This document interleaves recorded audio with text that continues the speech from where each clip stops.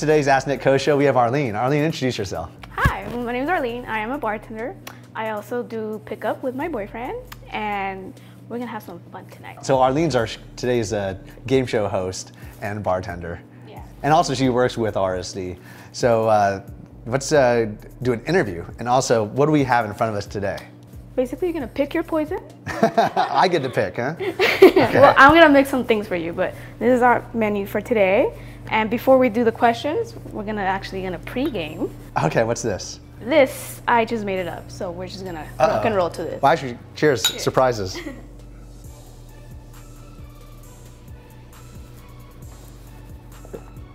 It's pretty smooth. Thank you. Considering I haven't eaten anything today, I don't know if this is the best idea, but...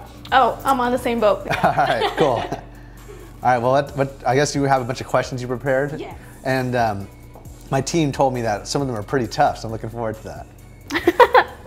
All right, so first question. Okay, I remember you saying in another video that you met your wife walking down the street. What I want to know is, how did you pick her up? So she was walking down the street towards me, and some other guys were trying to pick her up. Now, my friends were going inside a bar that I was standing in front of that looked really sketchy, and I was like, go inside there, tell me if it's good. I doubt it, and then come out. Now, they eventually came out, but while I was waiting, I saw my wife walking down the street. And I walked up to her because I thought, you know what, if I have to wait here, I might as well talk to her. Yeah. And these guys were trying to pick her up, so I just walked up to her. I said, hey, what's up? I see you're walking this way towards this bar. It looks like it's totally dead right now. You don't want to go to this bar right now. I'm visiting from California. Instead, you go into this bar, I'm going to go grab some sushi. And I would love to have you talk to me tonight. Tell me about some of the cool things I could do tonight. And then we just started a conversation. And I basically just had the girls face me. She was with her friend, who actually ended up becoming her maid of honor. Oh, wow. And you know, as soon as I got into the conversation with these two girls, the other guys just decided to walk away from me and the girls. And so as a result of that, I was able to get her to come to sushi with me. My friends came outside. I said, hey guys, let's go grab some sushi at the sushi bar down the street and then have some sake. They said, sure, and we all went down there. And yeah, we ended up going to a concert that night. We ended up talking about our favorite video games. We had dinner together. It was all totally random, late afternoon meet. Wow, cool. Nice, okay. Second question. So from what I noticed, your relationship with your wife is pretty awesome. Oh, thanks. Yeah, I love it. So how do you guys motivate each other without hurting each other's feelings? Okay, well, I guess what it sounds like what you're asking is sometimes people in their relationship will push the other person, and it sounds like criticism. Yeah. Yeah, that's definitely a fine line, because sometimes I'll push my wife and she'll feel like it is criticism. At the same time, my wife has her own goals. She wants to create her own company, make it really successful. In the past, I've been involved with helping her create a company called Smart Money Club, where she was getting it marketed, and she was able to make $60,000 to $100,000 a year off that. And I gave her an office, computers, and she had a 30-person staff for a company called Logica. And she had a $10,000 a month budget and a team of PhDs in writing dating advice for women. And then when she came out here, she decided she wanted to create a business that had me not involved in any way whatsoever. So she created a video production company and started getting corporate clients, paying thousands of dollars for commercials. And I think that's great. She's getting involved with influencer management. And in the future, she wants to help me out on a project that I'm working on to create an RSD TV show. That's awesome. Like a scripted TV series like you would see in, say, Silicon Valley or Entourage. That's so cool. Yeah. So I noticed as well that you're a big gamer. Have you ever been to Comic-Con though? I've been to Las Vegas Comic-Con, but not the San Diego Comic-Con. I've had friends gone there. I've gotten a hotel for Comic-Con and was going to go down there, and then I ended up canceling and just had my friends take over the hotel. I have dressed up like Link and gone to many comic festivals. So. That's funny. Okay.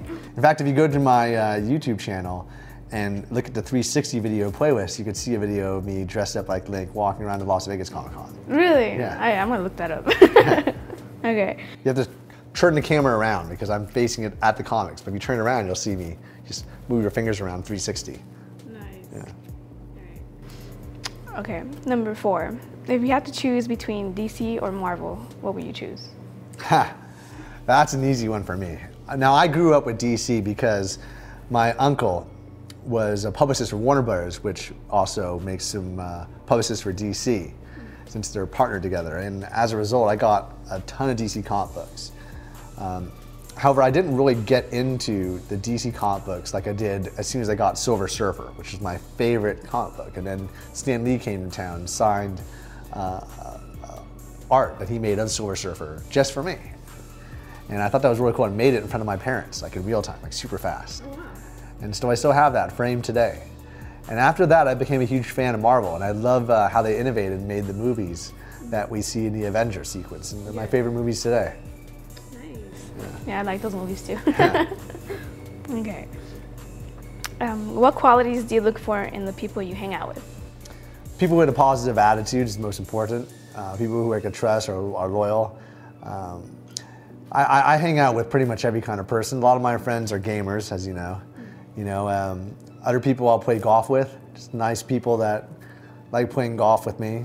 I'll hang out with a lot of, the business people for networking purposes, especially people I can leverage for business. But I prefer to spend my time with just down-to-earth good friends that are laid back and chill. I do have a lot of my time spent actively networking with really successful CEOs and people that could inspire my ideas for business or introduce me to powerful people. Like right now, I've been networking a lot with people who are police officers, judges, attorneys, CEOs, a lot of local celebrities and politicians. And I think a lot of that is because I'm really trying to make my feet deep into the Las Vegas community. I also created a Las Vegas Relief Fund for RSD Las Vegas Relief Fund, and I'm going to be putting that money towards Clark County and the victims. I joined the Las Vegas Metropolitan Police Board for the Citizen Reviews Board, and I'm most likely going to join their Use of Force Board and the Nevada Bar Association boards and get involved with a lot of the community boards so I could have a lot more interaction because a lot of the challenges I face now are in law. Like I've had people who have stolen hundreds of thousands of dollars from me, and even recently, and I've had to terminate them. And I've also had people who've stolen my wife's diamond wedding anniversary ring, and I have to prosecute them. And I'm even having dinner with the district attorney in a week or two to talk about these things and also support the Las Vegas community as a fundraiser, as a co-host for a large party featuring Stevie Aoki. But a lot of this networking is actually work. It's not just like me hanging out with friends, whereas opposed to me hanging out with friends, I prefer just to grab a meal, hang out, have drinks, watch some TV, play some video games, maybe some golf, chill. Yeah. But I'll hang out with everyone. I'm very open-minded. If I have my handyman over, I'll invite him over for dinner. Nice. Okay. So I think it's time for a drink. So I'm gonna make you another one. Is that how this works? Okay. Yes.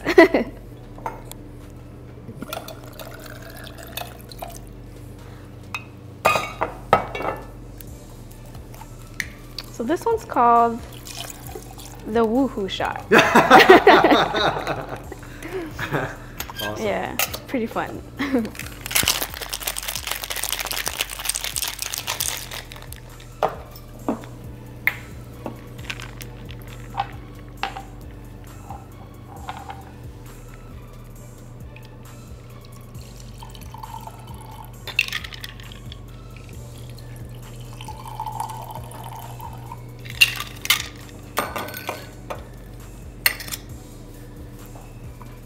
All right. Cheers.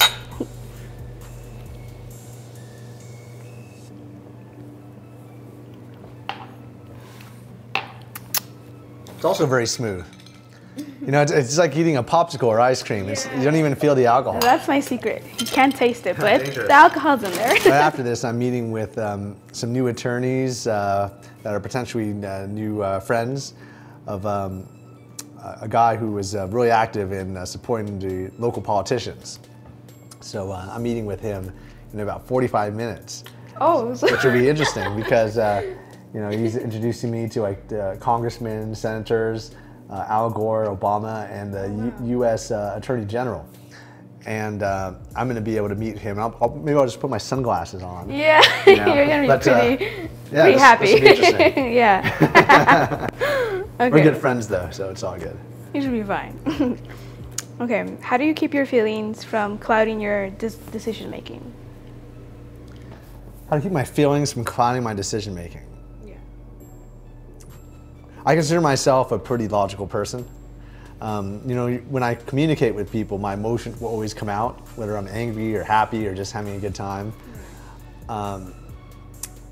However, at the end of the day, my decisions have always been logical. My challenge is not necessarily the logicalness of my decision making. It's usually how I communicate my decisions or my ideas and doing it in a way that makes people feel respected, trusted. And I think that a lot of the times I basically will just say exactly what's on my mind. I mean, that's also another reason why I'm willing to do interviews and drink. Yes. Because drinking will lower your inhibitions and you'll just say exactly what's on your mind. I'm willing to do that though, because that's how I communicate with the world in general. I try not to hide anything. I try to just be an open book, like what Roosevelt says, you know. Try to do everything that you do so that if anything was published in a newspaper, you wouldn't have any problems with that. All right, cool. What is your favorite drink? My favorite drink is usually Cabernet Sauvignon. I like having just a nice glass of red wine with dinner. I'll have a glass once a day for the most part, at least for the last few months I've been doing that. Like there was a long time where I didn't drink anything. I like having good quality wine from Napa Valley, especially the Napa-Sonoma region. My favorite is this group called Chateau Montelena. It has a beautiful Asian garden, and it's a place that my wife and I have been to. It had a wine and cheese tasting there. Oh, cool. So that's actually the only wine club that I'm a part of. Do you like the sweet or the like? It's not sweet. I do like sweet Riesling from Germany. I love wine. My wife and I went to a Fleming's Steakhouse wine tasting where they had 16 wines, and they would choose 3 of them. We have to tell what the wines were made out of. Like, was it cherry or raspberry or blueberry, grapes, combinations. And if you could guess all 3 of them, you will get a free steak dinner. And we both won the contest. Of course you did. So we're really into wine. Nice, nice. Okay.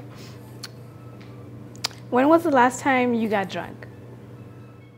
Well, I went to a wine festival last weekend. I don't know if I was really drunk, but I did have many glasses of wine. I think my tolerance has gone up a lot. You know, when I was 18, I was partying hard. I was drinking almost every day of the week. And that's also a reason why I joined the Air Force, to get my life put together. Nowadays, my tolerance is much higher, so I can drink a lot more. But I drink a glass of wine almost every day, so I'll get at least buzzed a little bit. But I'm crazy drunk. The last time I remember being really drunk was I went to Del Frisco Steakhouse, and there was a wine tasting. It was a 6-hour steak and wine tasting. So you have a new steak bites and new wine every like 10, 15 minutes for 6 hours. For 6 hours? Yeah. Wow, that's a lot. A lot of steak, a lot of wine. And I was suffering at the end of that one. Hard breathing, feeling really bad. That was in 2012. Since then, I've kind of learned my limits, but that was pretty intense. That was a lot. The biggest tasting I ever took part of was a 20-course tasting meal with wine pairings in Sydney. But I lasted about an hour of this 3 to 4 hour experience. And even though it was less time, it was a lot more food and a lot more wine. So, and that was in 2009. Yeah. Okay, that's cool. How do you show others that you believe in them? Well, in terms of personal relationships, I just invest my time in people I believe in. In terms of business, I'll give people more responsibilities and roles, knowing that they have the potential to do it. In terms of myself and the people I work with closely, it's usually I'll just delegate them stuff. And if I don't delegate them stuff, it's because I don't believe in them. Good to know. Okay. How did you learn to embrace failure?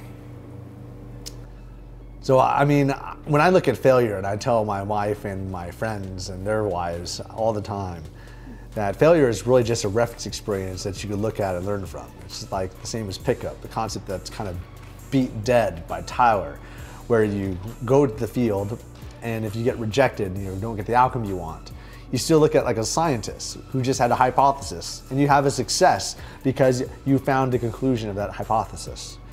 And that's how you have to look at any kind of failure. And it's a mindset. It takes a long time to have ingrained in you. You could say that, but actually believe it deep down, that could take at least 10 years to really fully ingrain. I have that because I've been thinking about that every time I get a failure. I look at every failure as a challenge, every attack as an opportunity. For example, when people send me like a legal threat or some kind of notice, I look at it like a Christmas present. Or if I see like money that was stolen from me, I look at it as an opportunity to prove to myself that I could build a savings. Yeah. Because even though it wasn't money I saved, it's money that if I did save, I would had a lot of extra money. And even as early as today, I discovered that as well. You know, I had a bank that took a bunch of money from our account secretly, and I discovered several $100,000 taken. And Owen, his first response when I told him about this was, well, that's actually a good thing in some ways, because it just shows that we're really good at saving money. Because we didn't spend that money. Now I'm going to get that money because I found out where it's at. Yeah. Awesome. Okay. So I think it's a lot of it's reframing. Reframing. Yeah. All right. Good to know. Okay, it's drink time. All right.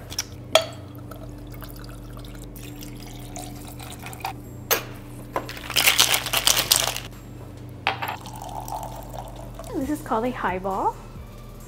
Cheers. Cheers. A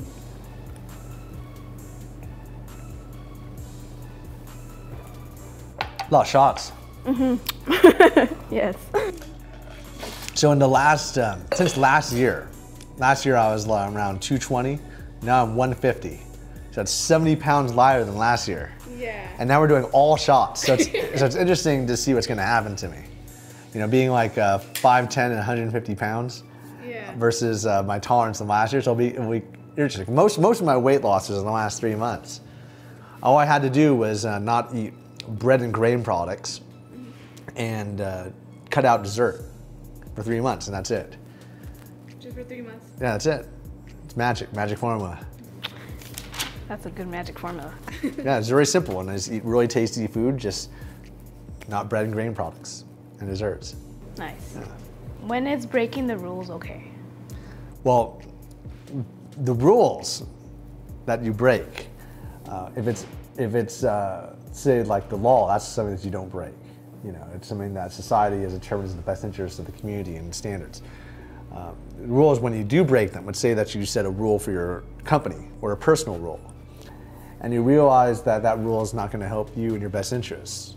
Then you got to change the rules, make new rules, and you know, I think a lot of that will be there. For example, if I set a rule that you're not allowed to talk to competitors and do business with competitors. That's a rule that we've set for over a decade of our company. And Owen has definitely broken that rule many times and met with our competitors and built relationships with them. And I think a reason why that rule was originally set was because when we originally created this industry, we didn't want a situation where we were building the industry and just giving away all of our intellectual property and power. Our situation now is we're actually considering partnering with every competitor or helping competitors and helping build a community in our industry together. That was originally a vision I had, but we changed our policy because a lot of people stole emails and customers, people that we've invested time and money for. Because people will look at our company and they'll think that a lot of the business is built just from instructors, but a lot of it's built from this machine, a machine of people like yourself who are behind the scenes working on videos, marketing, sales, customer service, that kind of stuff, or refinance.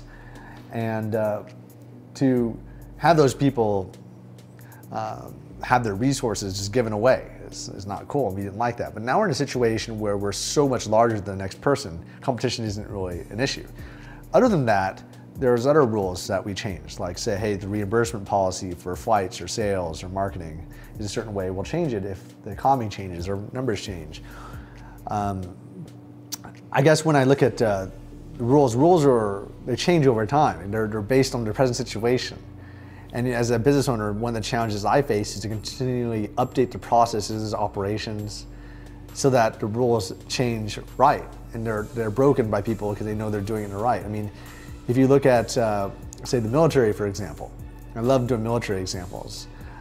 The military has a rule where you are not supposed to disobey a commanding officer, but you can if certain things are met. For example, if that commanding officer is doing something illegal, is going to hurt overall the mission or stuff like that.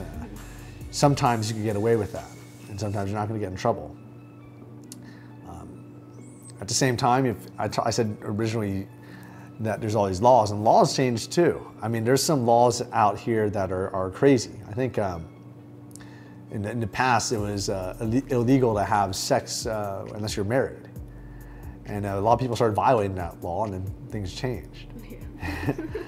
Yeah. So I guess the issue is really just times change, and you know, the advantage that you face is if you are one of the lawmakers, like as the CEO of a company, you can change your business laws, or if you're a politician. Right.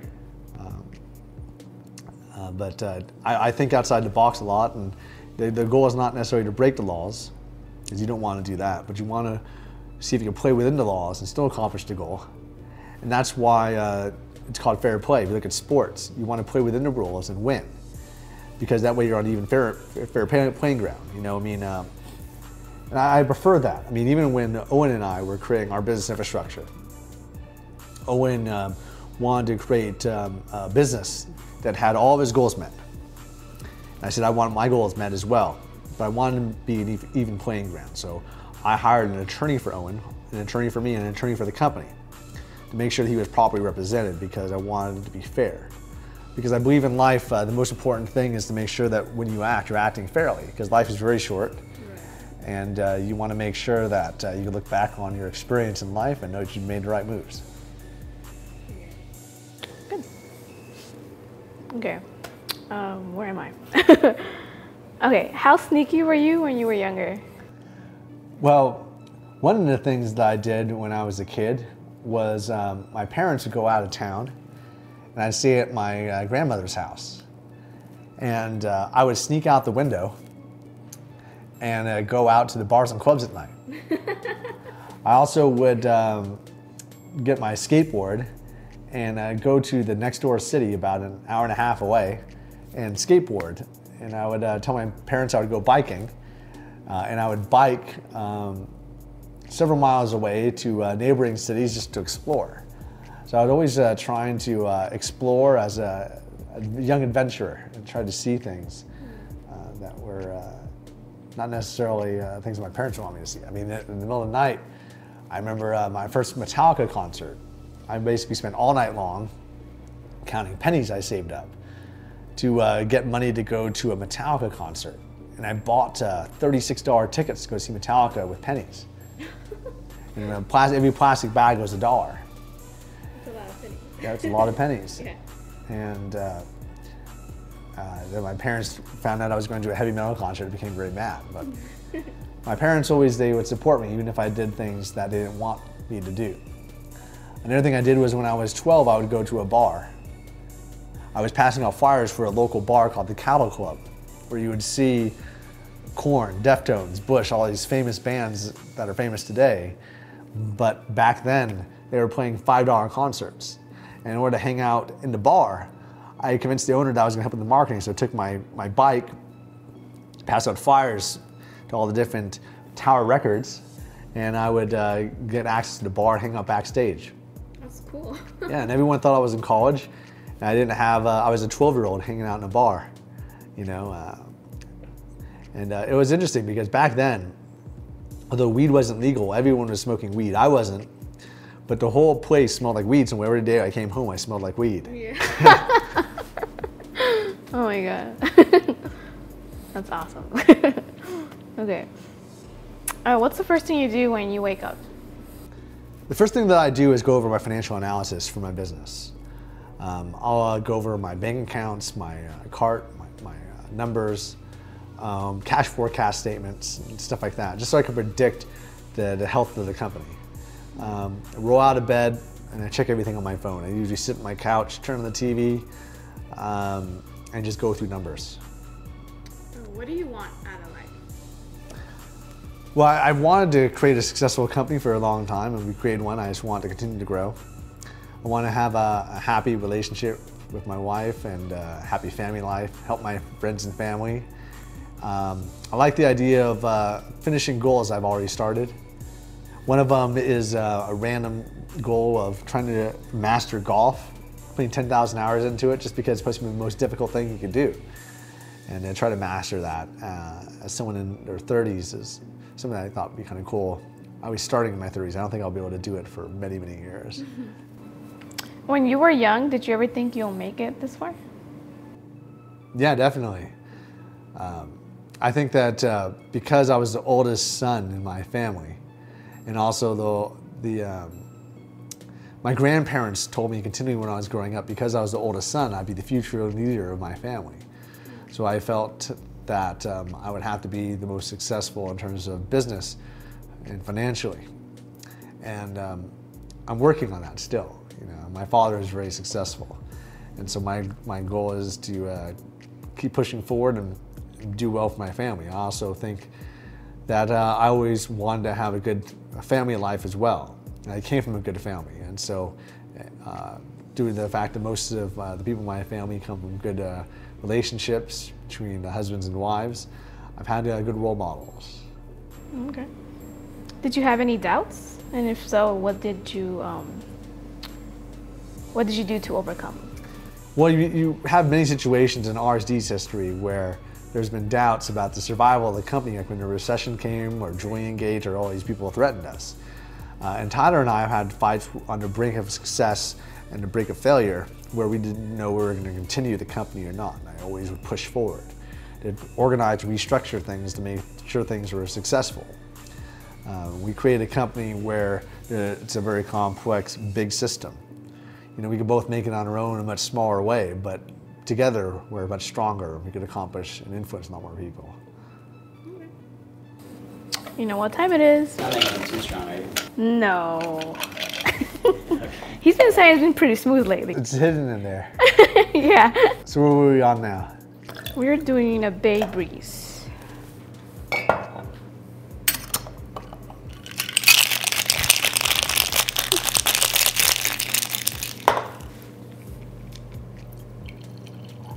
All right.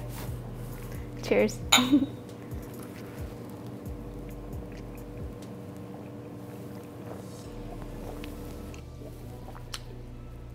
Interesting. Tastes like a fruity flavor of coffee. My cat Jack is eagerly looking at us.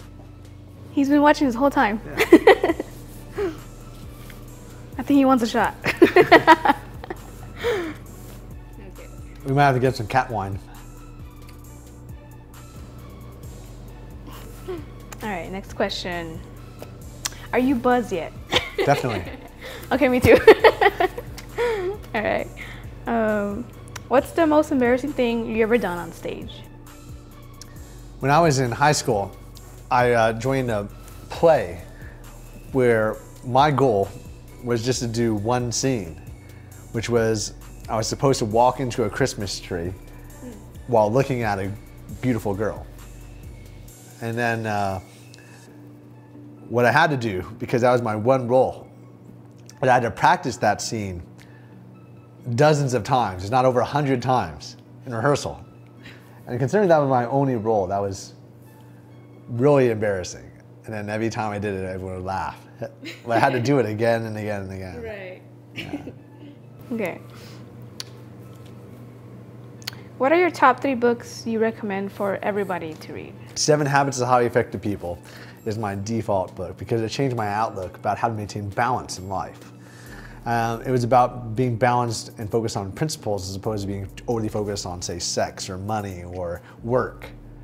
A second book that I think has been really influential is just reading books of people that are really successful in life in general. The first one I read was about the DuPont family. It was about how they became successful in business. I think that any autobiography, because a lot of people nowadays would rather read about Elon Musk or Richard Branson or a famous person like Tony Hsieh, but reading autobiographies about where people came from, it's kind of cool to see that we all come from the same place. It's just that they made certain decisions. It wasn't about working harder or putting more time. It's just about processes they did. The third thing I've found really valuable for me personally has been business success books, but if it was something that was for everyone, regardless of whether they're in business or not, one of the things that I felt was useful was for me to understand framing and reframing ideas, looking at negatives and turning them into positives. There was a guy who wrote a book called Psycho-Cybernetics by John Maxwell, and I thought that was a really good book to understand just the basic concepts. Although I don't teach or fully believe in the language patterns of NLP, I believe that one thing I like from that world of neuro-linguistic programming is the idea of looking at a situation and as opposed to looking at the glass half empty, looking at half full, and you could use that principle for pretty much everything in your life and reframe the situation to mean something else.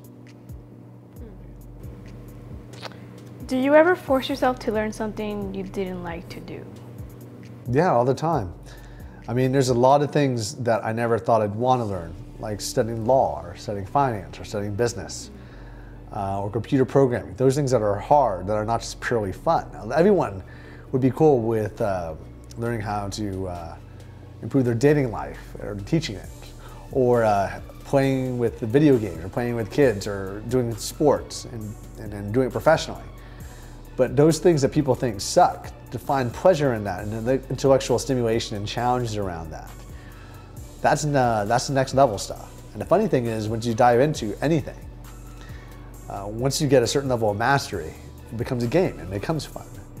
And also those things that are more tough will help society more often because you're doing those things that most people don't want to do. And I think that's where a lot of success comes from. A lot of my success comes from doing those roles and responsibilities in business that no one else wants to do because it's too hard. There's too many people that dislike the work. And also there's a lot of risk, a lot of failure, and a lot of judgment, and you have to be able to face that. Okay, this relates to this question as well. What advice can you give for someone that's trying to learn something they're not interested in? Well, the question is interesting because it's better to learn things that you are interested in, right? Yeah. And you're passionate in, because then you'll want to do it, and your work will be more fun. Of course. The key is really not the question of doing something you don't want to do, but why you'd want to do it. You don't want to do things, don't do them. But why would you want to do those things you don't want to do? I mean, is it you don't want to take out the trash, but you know your house will smell better? Yeah. You know, if you don't want to work, but you know you make more money. What is the end goal? And focusing on the means and why those means will accomplish the ends. I think that the other thing I'd like is that Machiavellian idea of becoming a Renaissance person. Someone who has mastered all sorts of things. And getting that wide variety of experience, because those things that you don't think you want to do, you might actually enjoy. It's just that you haven't really spent enough time doing it or have tried it. Or tried it at least with someone who has the passion for it. So I think that if you're doing something, for example, like a sport, and you're with a guy who's really passionate about it, you might see and understand why he's passionate about it. Now, if you do things, the same sport, but someone who hates it, you might understand why you don't like the sport. So I think that one of the easy ways to find passion for those things you don't like is find out why people are passionate about it. And also allow you to have a better conversation and relate better to those people that have such passions. And that'll allow you to be a better conversation with more people. I like the idea of being able to talk to anyone and have the ability to relate with them somehow. And so I try to find out what that is. I had an old friend of mine who said, if you want to be interesting, you need to be interested in that person. And so finding out from those people in a relationship what they're passionate about and find the passions and how that can relate to you. If you really want to be good in a relationship, a friendship, business relationship, or a personal relationship, one of the aspects of it is to be interested in what they're interested in and to find out how to do that. Okay.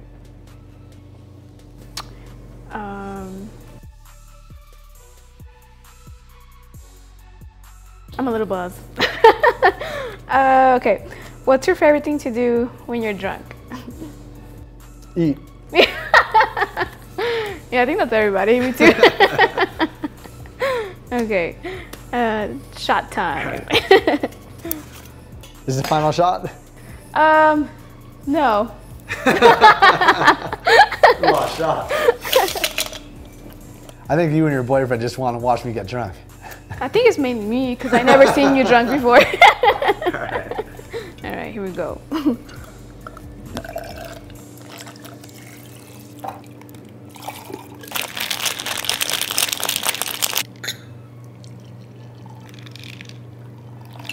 Cheers. Yes.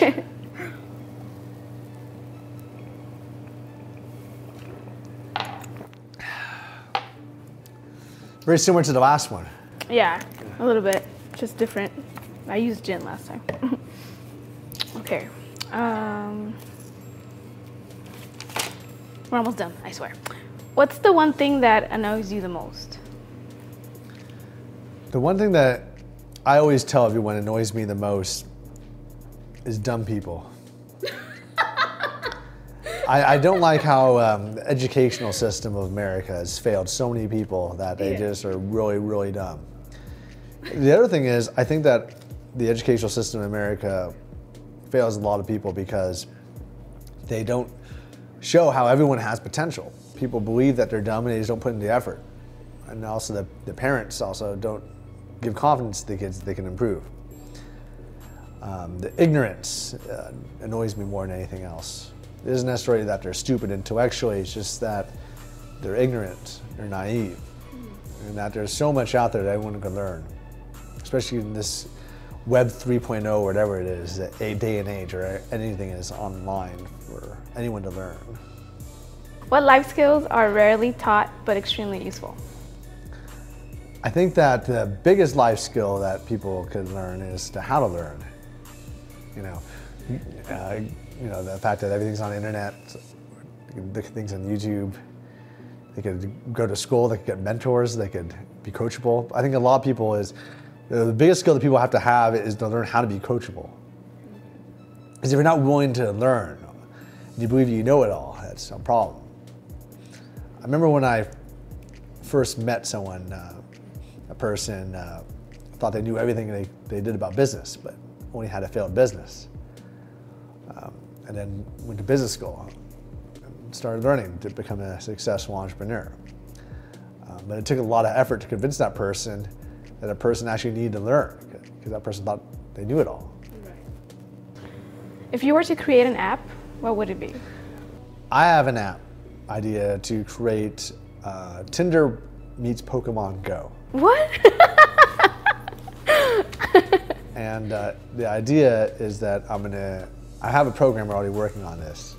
But the idea is that you swipe right, and the other person swipes right, and you have to meet them at a Pokemon Go station in 15 minutes, or else we'll lose that person forever. That's smart. That's pretty cool. What's the last thing you Googled on your phone?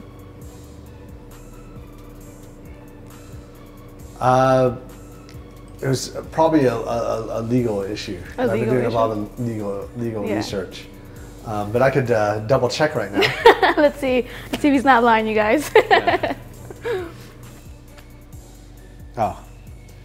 The last thing that I Googled was actually for investigative services company because I have to serve subpoenas to somebody. All right. What is your obsession?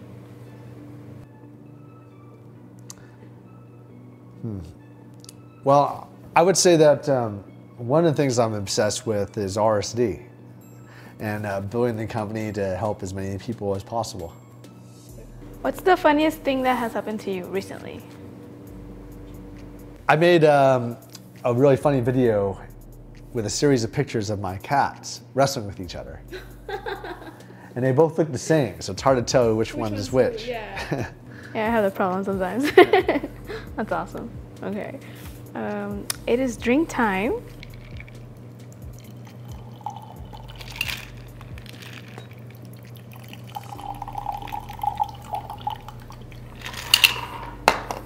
All right, salute.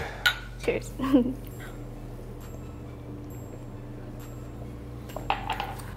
Tastes like Christmas candy. Yeah. It smells like it too. It's the almond. At least I don't know. Cool. That's pretty good. Yeah, that was really good. Thank you. Okay. When you're pursuing your dreams but you're broke, what are your tips on saving money? So I've been broke many times. I was so broke that one time I was living in my car. It's hard to save money when you don't have any money to make ends meet. The first thing you gotta do is get on top of your life. Savings is really just you cutting back and trying to minimize your expenses. And it's a challenge. But when you do that successfully, it's great because it'll help you in the future in a big way.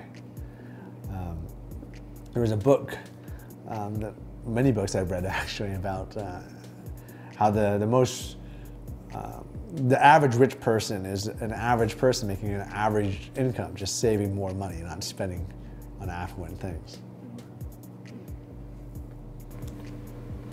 In a previous video, you said your superpower of choice was to live forever. What if you were given a choice between instant learning, as in you glance at a book and you memorize all its content, or the power of never sleeping, always energetic, something like that? Interesting. Those are both very cool superpowers. I like those superpowers.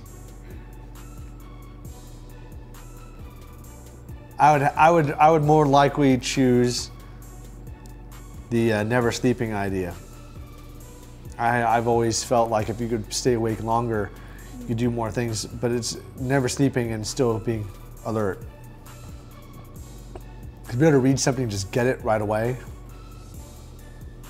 I think that humans are not that far off from it. It's just remembering it, recalling it.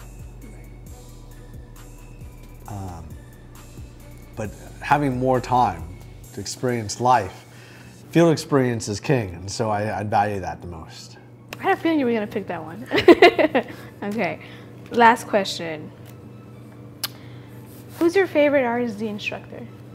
Tyler. Tyler, yeah, I knew it. The guy is a genius when it comes in terms of breaking down social interactions and breaking down, like Neo in the Matrix. You can just see things and he sees it in a very different way. Every instructor that's ever worked for us is inspired by and has learned from Tyler, and basically he makes every single instructor. Yeah. So without Tyler, every other instructor just doesn't exist. Exactly. Yeah. Nice, okay. I have one last drink for you, and this one's not a shot. All right. This one's, especially for you. So I was told that you like mafia movies, like Scarface, Godfather, movies like that. Sure. So this drink is called The Godfather. It's just Di Serono with some scotch. Oh wait, me too. I feel safe that you're drinking this while I'm drinking this. It's okay. Yeah. We're both going to be on the same level.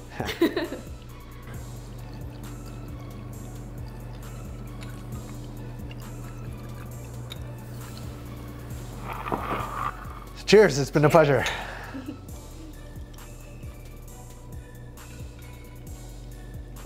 Woo, that's a powerful. This is very good. Whiskey Di Serono shot. Yeah.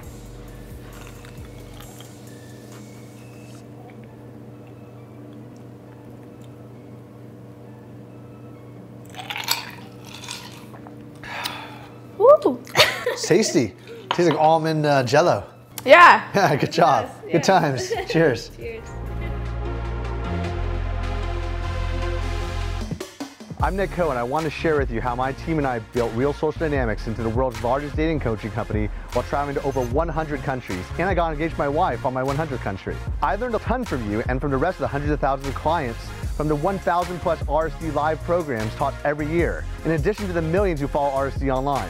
So subscribe to my channel and let me help you make your dreams come true. I like to help you create the mindsets, relationships, and networks of amazing people to transform you into a true hustler. Let me share with you my personal global mastermind group of the best business superstars. On this channel, you will get access to my 2 core shows. First, I want to share with you interviews with best-selling authors, millionaire and billionaire entrepreneurs, YouTube celebrities, and RSD's best talent, so you can go behind the scenes and learn from countless years of field experience to cut years off your learning curve. Second, I want to share with you my own intimate stories, field reports, and business intelligence so you can personally get to know me better and discover how you can craft an amazing life. So please subscribe to my channel and you'll get a ton of value from subscribing.